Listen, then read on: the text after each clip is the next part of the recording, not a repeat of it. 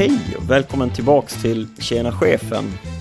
Den här intervjupodden med mig, Filip Strömbäck, där jag träffar en massa helt underbara chefer och ledare från alla möjliga typer av verksamheter och verkligheter som vi får inspiration ifrån. Syftet med den här podden är att lyfta chefer och ledare som delvis är kända men delvis är okända och på något sätt beskriva och inspirera genom historier i olika typer av ledarskap. Den här veckan så träffar vi Maria-Pia Hope som är vd på Vinge, en av Sveriges största advokatbyråer. Hon är speciell på många sätt. Hon har ganska gedigen internationell erfarenhet och är delägare och vd sedan ganska många år tillbaka på Vinge. Superintressant intervju och ett speciellt klimat att vara chef i med massa högpresterande och krävande miljö. Hoppas ni ska gilla det.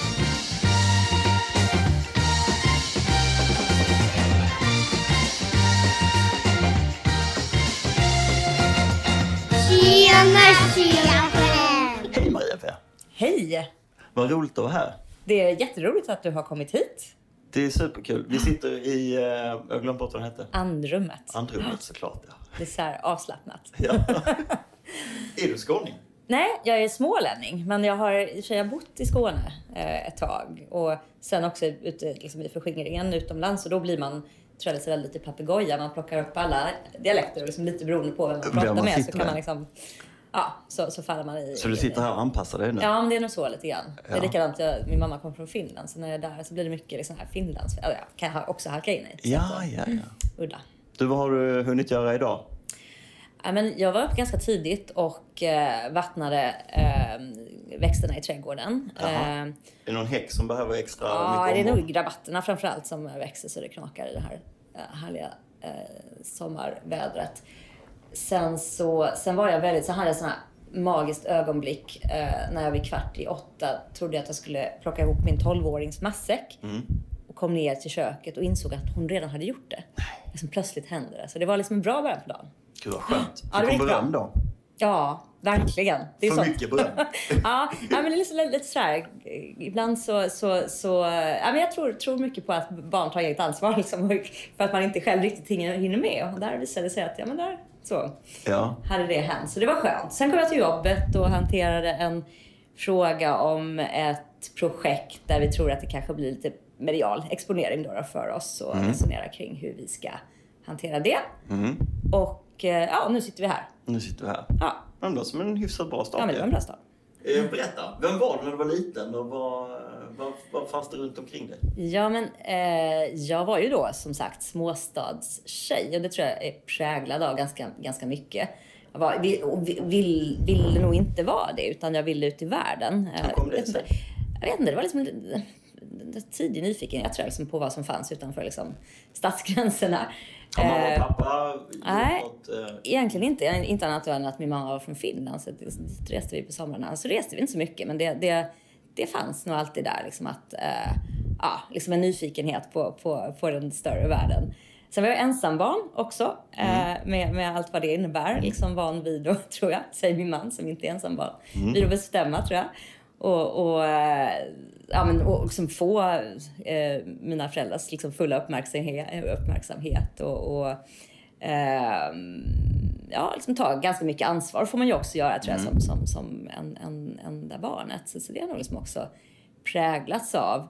Hur kunde det se ut då? Att du fick göra det?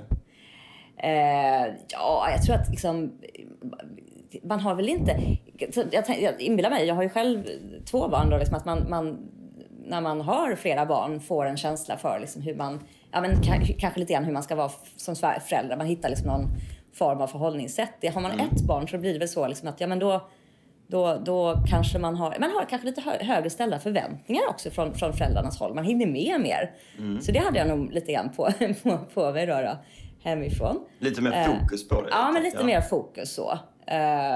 Var du ordentlig i ordning och reda i skolan? Ja, jo men det var jag. Och jag tror kanske där också lite präglad av... Mina föräldrar hade liksom inte någon akademisk examen och så. Men min mammas släkt var... Det har jag skrattat åt ibland. Liksom, kanske därför jag blev advokatbyråledare. De var präster eller militärer. Ja. En ganska bra kombination för att bli en advokatbyrå. Kanske lite präglad av det också. Liksom, jag har inte...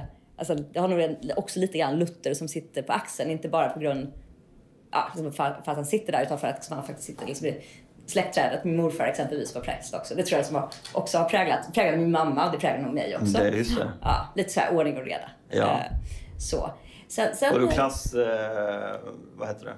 Vad heter det? Man var ordningsman i klassen och sånt. Ja, nej det var jag nog inte. Elevrådet. Ja, jo men det var jag nog i några omgångar och sådär. Och men rätt fokuserad också på skolarbete. För det är klart att just det här att jag tror jag var så här, typ 3-4 när jag sa att jag vill bo i Paris när jag blir stor. Det har jag ännu inte gjort då. Men just liksom, jag ville ut i världen. Jag ville liksom göra spännande grejer sådär. Och är man då liksom, från småstad och så tror jag liksom att för min del så var det väldigt mycket att om jag fixar skolarbetet så är det liksom vägen vidare. Så. Vägen ut. Ja, men lite så.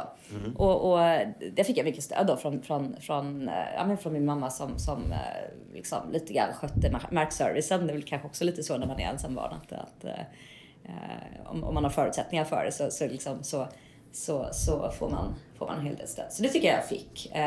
Så det är också ganska präglad av att min pappa gick bort tidigt. Hur tidigt då? När jag var 7. Ja, det är tidigt. Så det är tidigt. Han dog i cancer när jag var 7. Och jag var också liksom pappas flicka väldigt mycket. Så det var liksom det är ju naturligtvis för ett barn liksom en oerhörd liksom omställning så. Ja, verkligen. Men och som familj för dig. Ja, man verkligen måste så. Du och mamma mot världen sen men det blir ju så. Resten av livet ju. Verkligen så. Men samtidigt så tror jag liksom att det jag har fått med mig från det också är liksom en insikt om att liksom döden liksom är närvarande i livet. Att den finns. Ja. Att den finns och att liksom det är viktigt att verkligen, även det här klassiska, att verkligen ta tillvara på dagen. Att det kanske inte är så att man har oändligt många år och liksom oändligt mycket tid att liksom göra det man vill, utan att det gäller att faktiskt leva i nu. Alltså, säger väl så här klichéartade saker, men jag tror att har man en sån erfarenhet ganska tidigt så tror jag man får med sig det. Och det är du duktig på det då? Jag tror faktiskt det. Att jag vet att det gäller inte att skjuta saker på framtiden. Och särskilt inte de saker som man verkligen vill göra. Nej. Paris har du inte bott igen? Nej, precis. Då har du skjutit på. Jag har skjutit lite på. Eller hur? Ja. Kanske kommer. Ja. Men det här med att bli jurist. Jag har 2 frågor kring det där. Ja. Tror du att det är en viss typ av personer som blir jurister? Och varför blev du jurist? Jag tror att det är ganska många som söker sig till juristyrket i och med att det är så väldigt många olika liksom, vägar man sen kan gå. Men utbildningen är ju lite speciell. Det är ju jättemycket att läsa. Så är det. Och det är klart att man kanske ska ha en förmåga liksom, att ta sig an det. Men annars tänker jag liksom att det är ju en bra utbildning. Man får ju så otroligt liksom, många verktyg med sig. Liksom, allt ifrån liksom, förmågan att uttrycka sig, analysera, förstå samhället. Och det ser vi ju för övrigt idag. Liksom, att det blir vanligare att såväl offentlig sektor som näringsliv här i Sverige ser att jurister är ju väldigt liksom, intressanta medarbetare just att de med sig det här från utbildningen. Att lite grann som i England och USA att de öppnar upp för att anställa jurister. Och så var det definitivt för min del. Alltså, det var inte så att jag gick med advokatdrömmar eller något sådant. Utan för min del så var det just det här att jag ville ut i världen. Jag tror jag var också faktiskt lite präglad av i och med att jag växte upp i Jönköping. Stadens store son är ju Dag Hammarskjöld som var FNs generalsekreterare. Så, just det. Jag förknippar bara Jönköping med simhopp, men det är... det är precis, det kanske man kan göra, men nej, precis. Men Dag Hammarskjöld var i alla fall stor i staden. Man pratade mycket om liksom hans tid som generalsekreterare. Så det tror jag liksom påverkade mig. Internationell högskola har man idag? Ja, det har man idag. Det hade man inte då. Men det, precis, det kanske också liksom är... Arvet, exakt. Men det måste ha gått väldigt bra. Jag har bara sett liksom din resumé lite kort. Men att åka till Harvard Law efter juristutbildningen, då har man dels klarat sig ganska bra. Och sen tänker jag sitta ett ting och så in på den här byrån. Men det har jag. Jag tror liksom att jag hade nog liksom en hel del studieteknik med mig från början. Och framförallt liksom, jag tror att jag hade rätt mycket tålamod faktiskt. Är det inte det som är studietekniken då? Ja, jag tror att det är det i mångt och mycket. Var det viktigt för dig att göra bra ifrån det? Ja, men det var det. I vart fall till att börja med. Och sen så insåg jag liksom också att men herregud, man måste ju liksom leva också. som tur är. Så insåg jag det. Liksom, och när jag väl såg i Lund då, där jag pluggade juridik, att det verkar inte vara så himla svårt ändå. Man hittar liksom ett sätt att fixa tentorna så. Då sådär, efter 2 år så flippade jag ut och jobbade halvtid och liksom gjorde många andra grejer också. Så det är inte så liksom att jag bara har suttit inlåst i biblioteket. Fast du löste ändå bra betyg på de kurserna trots att du jobbade. Ja, men det gjorde jag nog. Men det var väl lite sådär, alltså det var väl också för att man var lite tävlingsmänniska, tror jag. Ja, men det är det jag vill komma ihåg. Om du redan då kände att jag har inte det här nätverket. Jag kommer från lilla Jönköping och jag vill ut i världen och göra någonting sådär. Det känns som att du har odlat en tävlingsnerv. Ja, men så är det. Absolut.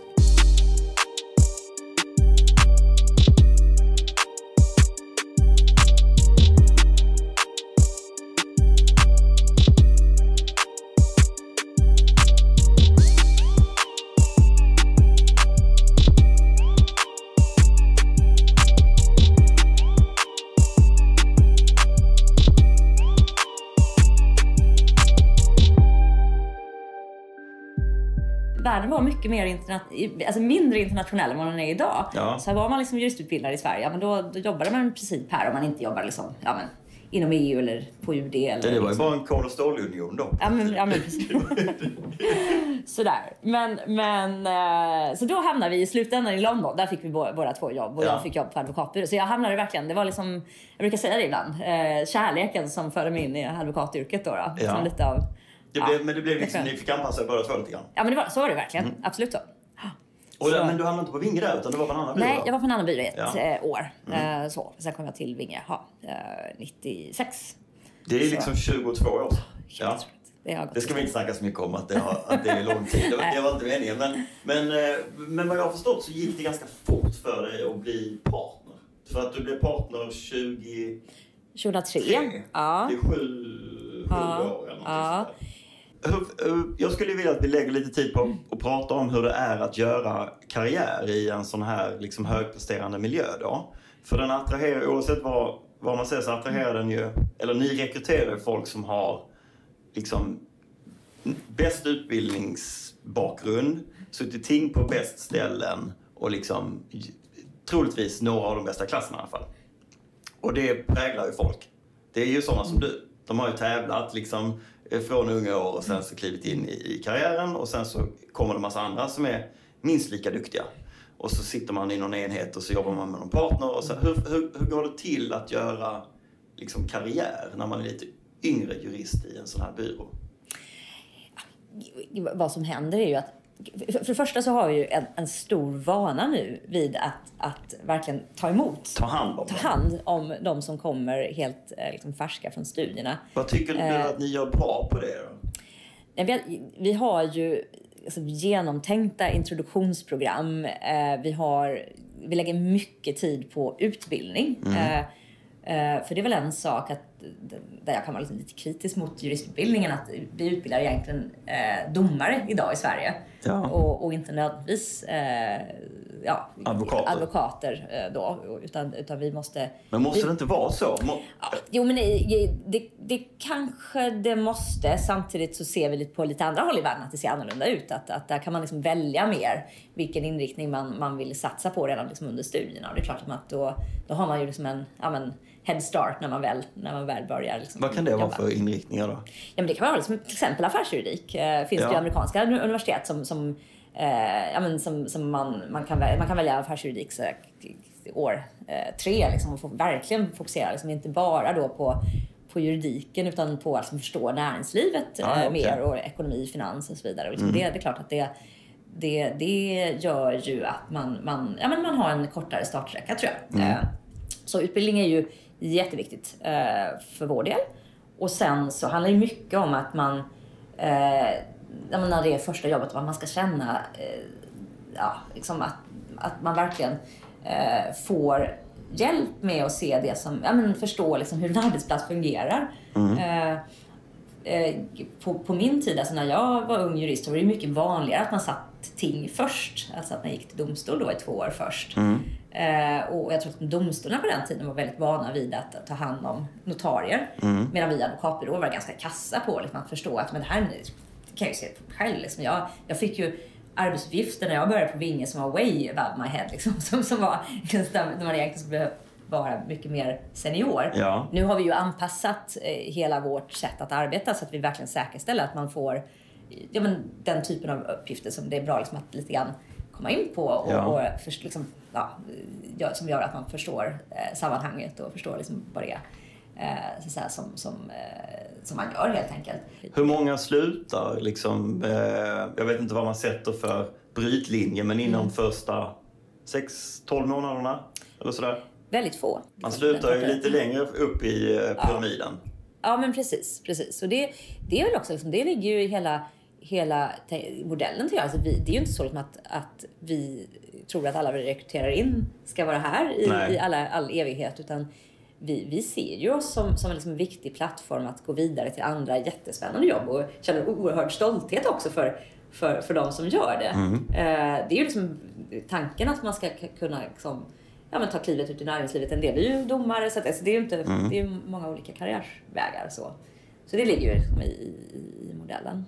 Men jobbar du med någonting tankemässigt, jobbar du någonting med att, det måste du såklart, men den här timglasstrukturen som finns på nästan alla konsultfirmor, att försöka bredda midjan så gott det går, eller vad har du för liksom tips och tricks för att få folk att liksom överleva de där åren i mitten i byrån? Jo, och det tittar vi mycket på, för att det är ju otroligt viktigt liksom att vi har en bra demografi generellt sett.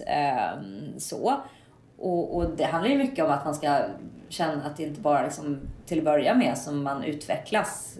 För då tror jag att de flesta känner att man utvecklas oerhört snabbt när man faktiskt får ta tag i juridiken i praktiken. Ja. Så. Men att man faktiskt liksom utvecklas även år 3, 4, 5. Så dels handlar det ju om utbildning, men också att få möjlighet att jobba i spännande projekt. Att liksom ta större och större ansvar. Och vi har ju många olika verksamhetsområden. Mycket av det ligger ju på de individuella verksamhetsområdena, att säkerställa att man har möjlighet att utvecklas som jurist med några år här och få ta större ansvar, prova på andra roller i liksom det vi håller på med och så vidare. Ja. Men så har vi självklart också... Men det är ju också så här, för många så leder det fram till att man till slut bara, fan jag fixar inte det här. Det är liksom 80 timmar i veckan och oavbrutet till slut så stupar jag. Och det är absolut att ha en diskussion, nu är det inte 80 timmar i veckan för alla hela tiden. Men liksom, att liksom ha en diskussion kring vad mer vi behöver göra för att en karriär på advokatbyrå ska bli hållbar i längden. Det har vi ju en kontinuerlig diskussion kring, absolut.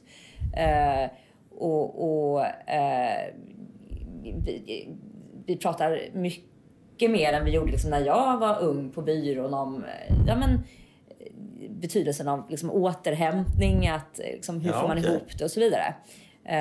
Kan man bygga in det? Ja, vi försöker i vart fall. Ja. Vi tror att det är viktigt. Vi ser att, som sagt, jag tror att traditionellt i branschen så har det varit så liksom, att det har varit lite alltså det coola att göra liksom, det har varit att låtsas att man är liksom supermacho, liksom, man klarar det. Så under skrivbordet och sånt. Det har varit lite coolt ju. Ja, men det har varit lite coolt. Jag tror också liksom att det blir ju så att man ofta gärna återberätta de allra liksom värsta historierna. Ja, och så får de liksom, de lever nästan ett eget liv. Och varje gång man hör dem så blir det liksom ytterligare något moment som man lagt till. Liksom, lite så.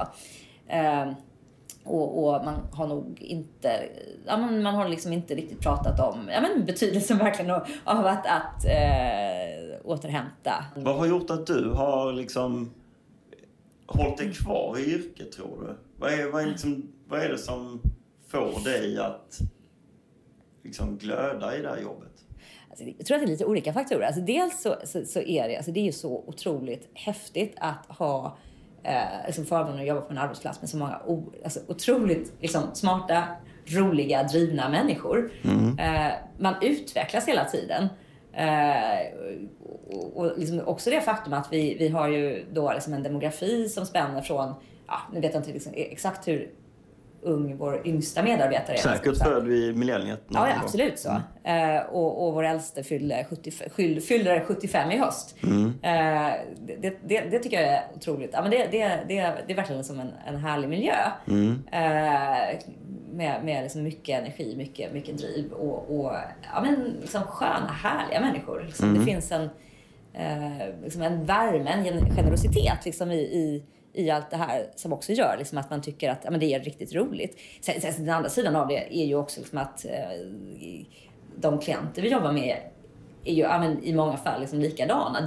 Brinner också för sin sak, för sin affär, för det man ska göra. Så det är verkligen det är en härlig dynamik. Är du fortfarande ihop med andra skotska? Ja, visst, absolut. Ja, det är med honom du har barn och han jobbar som jurist också? Ja, han här. På Vinge? Det är det som är lite udda. Jaha, det visste jag ingen aning om. Ja. Har ni jobbat på Vinge tillsammans hela tiden? Ja, alltså det där är ju också en lite som sagt annorlunda historia. Det är ju väldigt speciellt. Det är väldigt speciellt. Han smög sig in. Så var det. Och det var ju inte riktigt planen, utan jag hade kanske tänkt att jag skulle få liksom lite så här avlastning hemma, men hur får ni ihop det här då? Ja, det är en bra fråga. Han rapporterar inte till mig på jobbet, brukar jag säga.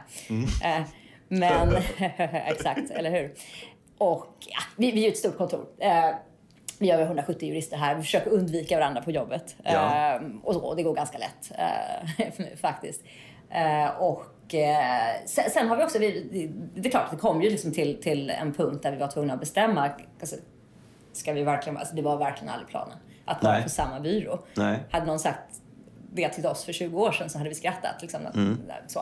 Men vi kom fram själva till att Stockholm är en liten ankdam. Det kanske är på sätt och vis lättare att vara på seniornivå på samma byrå än att vara liksom på värsta konkurrenten. Ja. Men du, tillbaka till det här med dina egna roller då i byrån. Så från London kom hem 2006 och sen så in på Stockholmskontoret och så fortsätta med bank och finans då, antar jag, under x antal år. Och sen tog du över som MP 2012, eller när var det? Just det. Ja. Det är ju några år nu. Det är några år nu, exakt. Varför blev du MP, tror du? Men jag hade suttit i vår styrelse när det begav sig i 5 år. Har man någon form av rotation på det mellan delägarna? Eller hur fungerar styrelsejobbet i en sån här firma? Vi väljer vår styrelse. Det är då 5 delägare som sitter i vår styrelse. Ja. Och man väljs internt då på en 2-årsperiod. Och jag hade suttit i styrelsen då ett antal år redan. Och blev det kanske lite grann, alltså när jag då kom hem till Sverige från London, invald dels för att jag hade internationell erfarenhet och kanske liksom ett lite grann utifrån perspektiv på frågor. Jag tror att jag har alltid tyckt att det var väldigt intressant att liksom se verksamheten lite grann från ovan, att förstå liksom helheten.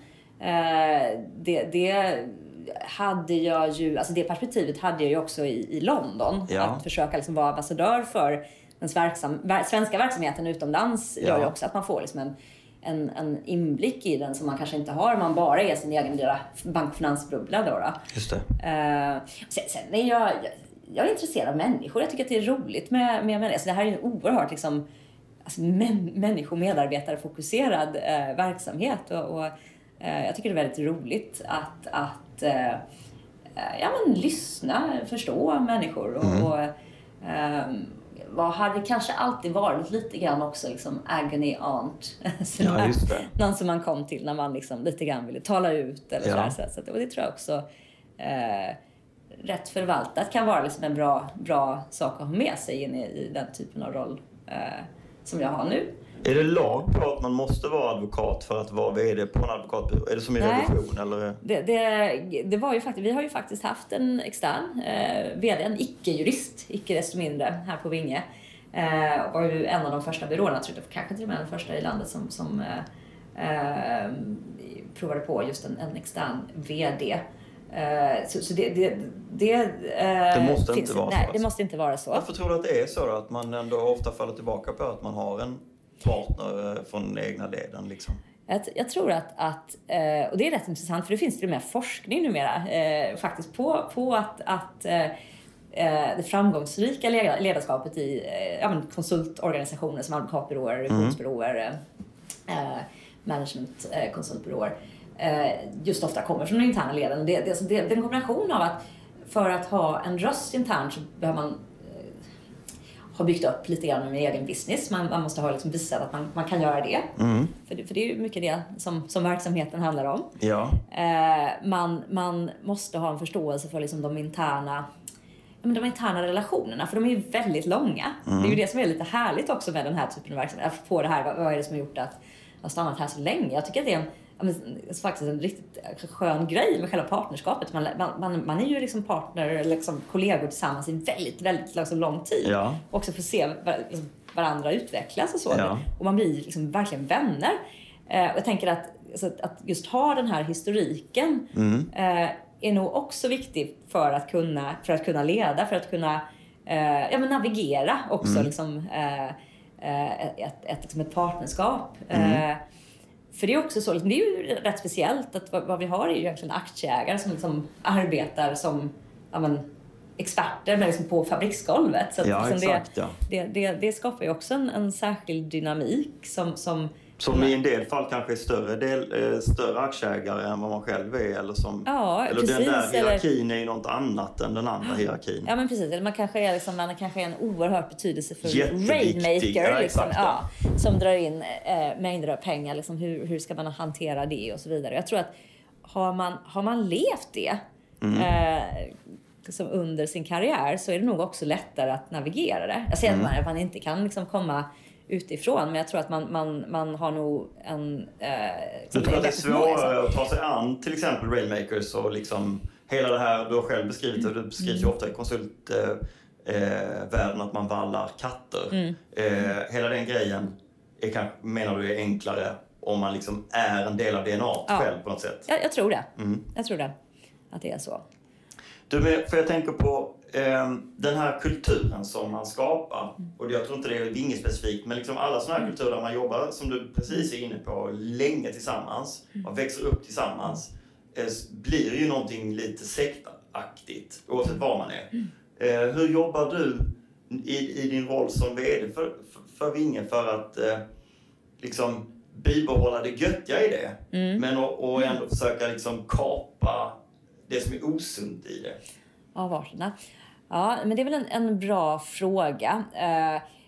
Alltså det vi försöker faktiskt prata om i ökad utsträckning, det är väl faktiskt liksom just att partnerskapet i sig som fenomen liksom är någonting ganska sympatiskt.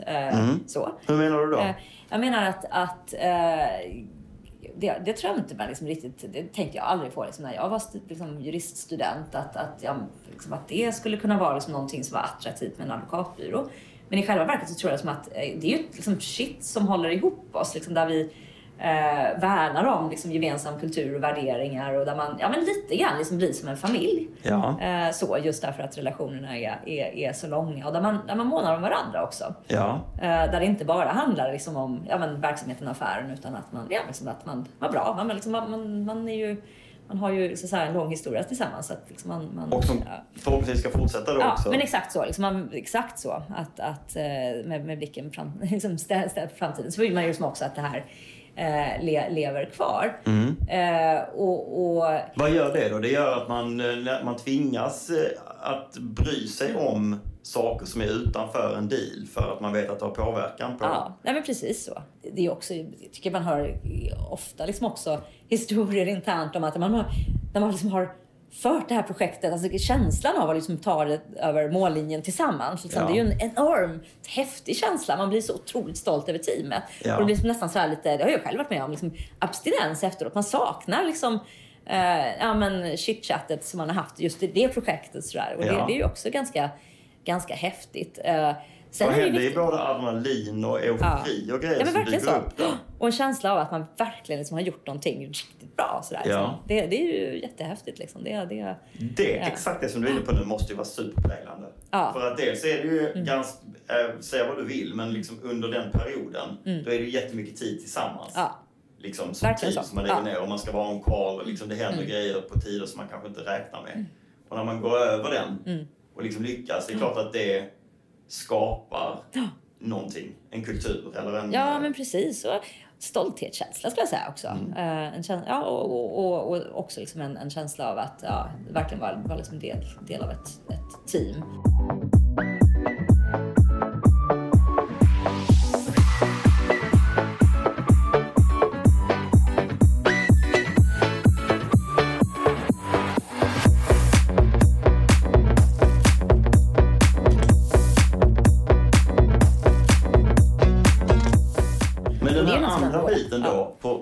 Av det här, det som du var inne på tidigare, när historierna rullar vidare och det byggs upp en ohälsosam myt om att man ska jobba sent och liksom work hard, play hard och få näsblod eller svimma eller liksom alla de här grejerna.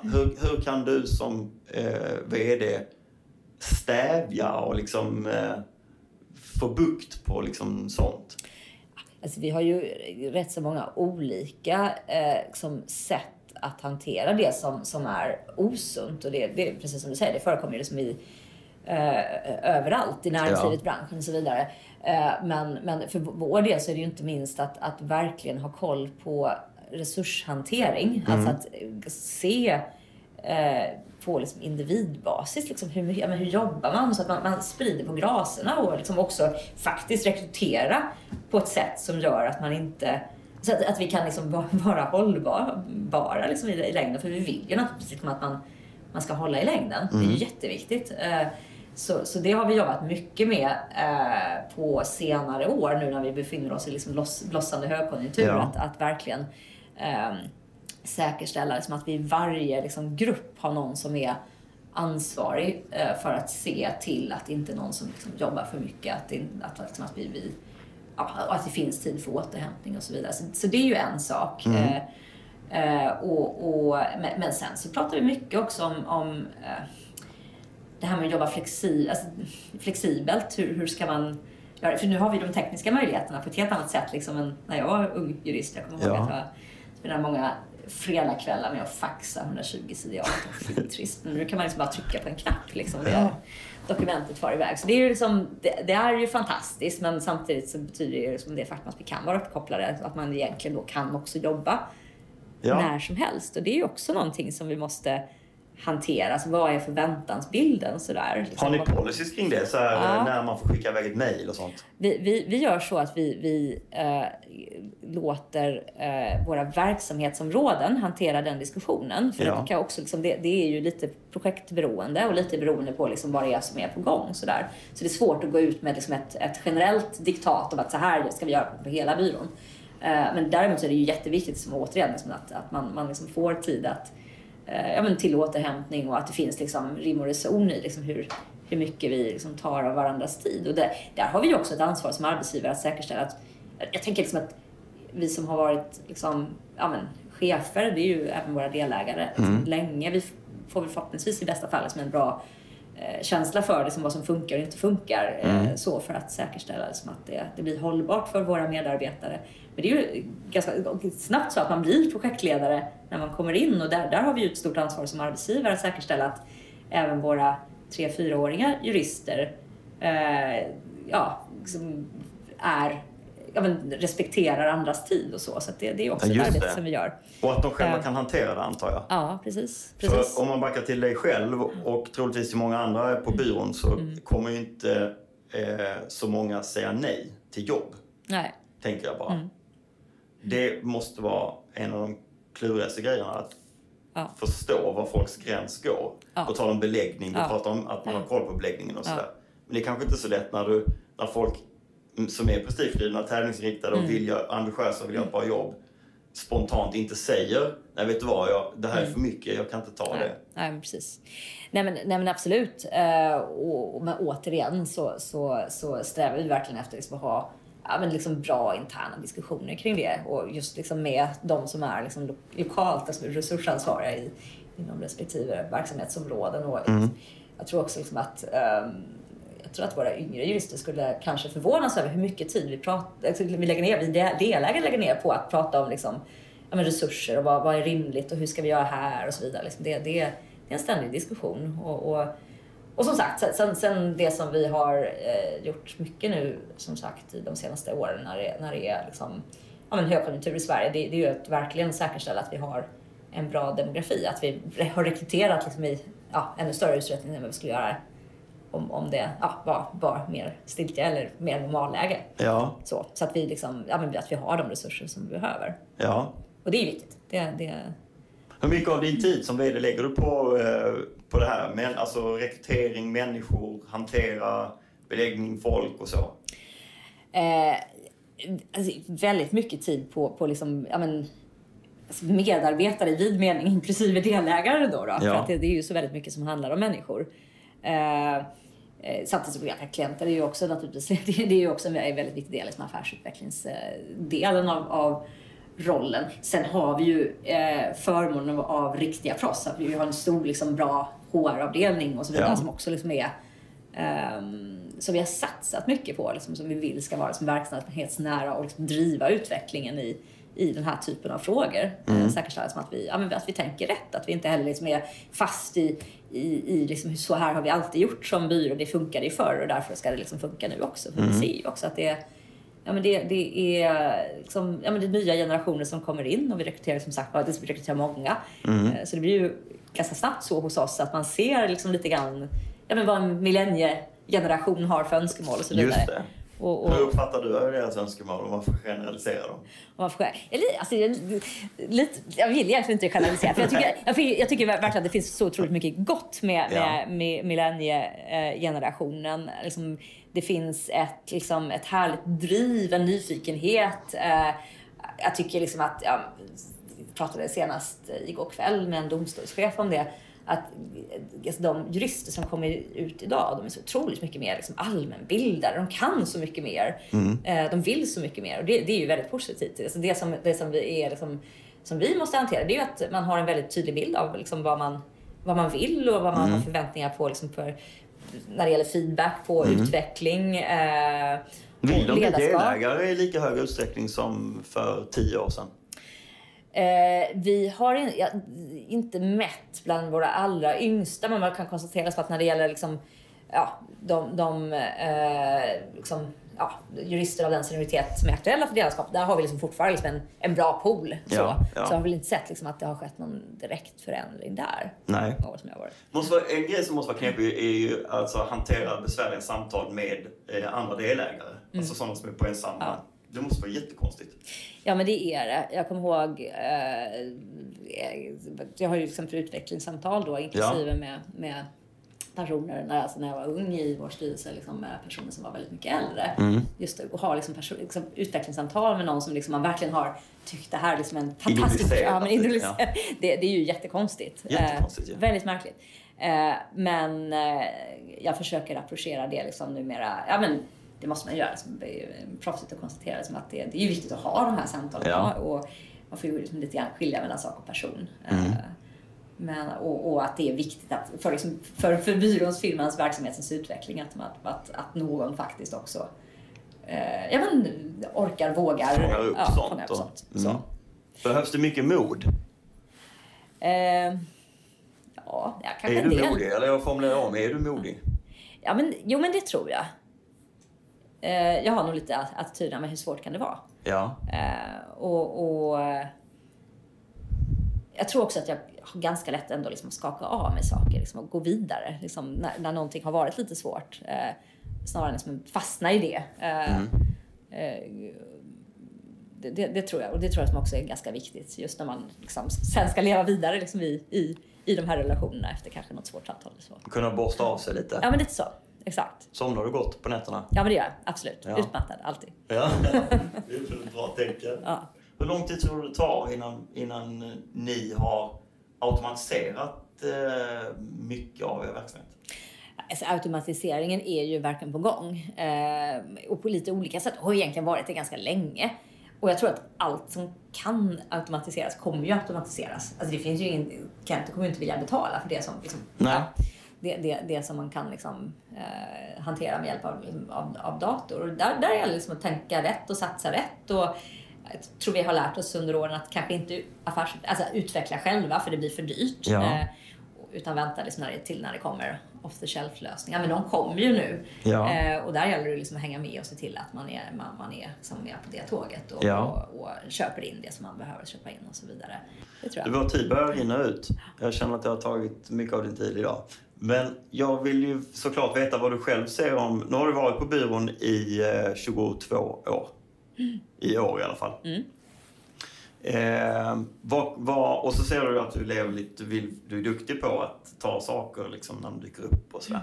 Vad ska du göra? Vad kommer du... Jag antar att du med det tankesättet kanske inte tänker jättelångt framåt och sådär. Tänker inte mycket på pensionen och så. Eller? Gör du det? Nej, det kan jag inte säga att jag gör. Men vad ska du göra liksom framåt för att uppfylla dina drömmar? Nej, men jag tror att i och med att jag har väldigt många intressen så ser jag att det finns alltså lite olika vägar som jag skulle kunna ta. Och jag känner också att än är det lite för tidigt att liksom sätta ner foten kring exakt vad det blir. Men när det blir... Ja, det kanske blir en kombination av olika liksom, intressen kombinerat. Kanske styrelsearbete mer. Har du något externt styrelsejobb idag? Ja, egentligen bara CSR Sweden sitter jag i styrelsen för bland annat. Och det är ju också liksom ett intressant område för övrigt. Liksom hållbarhet och liksom samhällsansvarsperspektivet för företag. Det intresserar mig också. Så det är ju också någonting som man skulle kunna göra mer av. Men jag har ganska många olika idéer. Sen jag tycker också att, och det kanske verkar supernördigt, men jag tycker faktiskt att advokatbyråledarskap är superkul. Det är verkligen det. Och det har liksom lite grann en profession i sig. Det finns faktiskt mer forskning både på Harvard och Cass Business School i London och så vidare. Liksom, hur leder man professional services-organisationer? Det tycker jag det är riktigt intressant. Att faktiskt liksom nalkas det liksom, från ett vetenskapligt perspektiv. Så det finns ju hur mycket som helst så gott i det där, tänker jag. Alltifrån incitamentstrukturer, vad är optimalt och inte till... Ja, och nu har jag ju några års hands-on erfarenhet av det. Så det är väl inte helt omöjligt att man kanske kan fortsätta bygga på de kunskaperna och erfarenheterna. Så det finns många möjligheter. Ja, vad kul. Stort tack för det här, det har varit superkul. Tack själv.